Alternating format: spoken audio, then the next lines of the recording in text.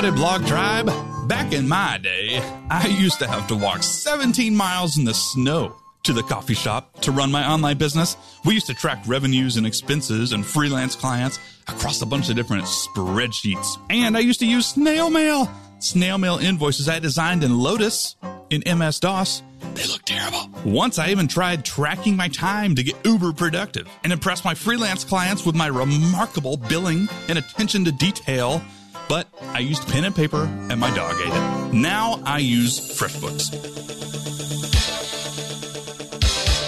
Now I'm no CPA. Oh wait, yes I am. I am a licensed CPA. I forgot. FreshBooks is hands down the most powerful tool for organizing your online business accounting, sending invoices, tracking your time, putting those systems on autopilot. My favorite feature. Actually, here's my single favorite feature. ACH payments.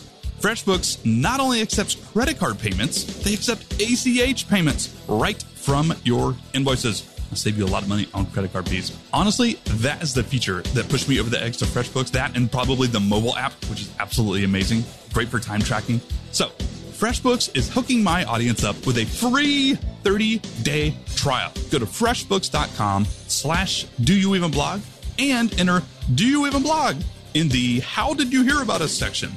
Again, that's freshbooks.com/doyouevenblog. All right. Okay. All right. So,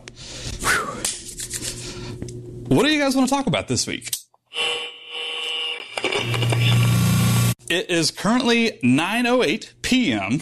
Eastern Time. From the hours of like 3:30 to 6:30 today, I was busy producing a piece of content. I made a YouTube video. I did a podcast version. I got my featured image. I was just about to hit the schedule button to send to you, and something did not quite sit right. I wasn't sure what it was. So I went home and I had dinner with my family, and about literally like 6.5 minutes ago, I figured out why I didn't want to send this content. You want to take a guess what the topic of said piece of content was? The coronavirus. That's right. COVID-19, the pandemic, maybe you've heard about it. So I am not a medical professional. I am not even the smartest dude who would provide you like super awesome insights. I'm actually panicking a tiny bit myself. And I was trying to tie it back to blogging and success on my business, but I didn't actually do a very good job. And then it hit me. The real reason I was producing a piece of content on coronavirus was because everybody else in the world right now is producing a piece of content on the coronavirus. Pete, if everyone else in the world went and jumped off a bridge, would you jump off a bridge too? I don't want to produce a piece of content on coronavirus. It's a weird, tricky subject right now that I feel terrible about. And yes, I wish you and your family health and happiness. I hope you guys stay safe. Don't get me wrong, but I don't actually want to say anything about the coronavirus. Again, not a medical expert. I don't have a whole lot to add to your life by talking about it right now. So, the big takeaway is that you don't have to produce content on coronavirus. You've probably seen in your email, every company under the sun is sending you emails right now saying, this is our take and this is our take and here's what we're doing.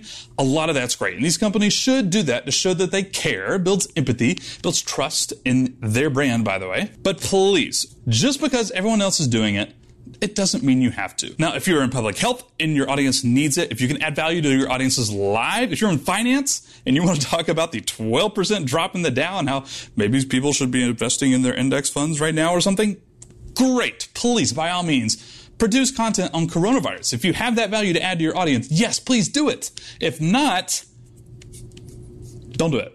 Like me, I don't want to talk about coronavirus. I don't know how to help you other than to say that you have my support. I wish you nothing but health, and I hope you and your family stay safe. But other than that, I'm here to talk about blogging and podcasting and you making money on the internet. And my coronavirus video looks like this. Produce unique and interesting content that matters for your audience.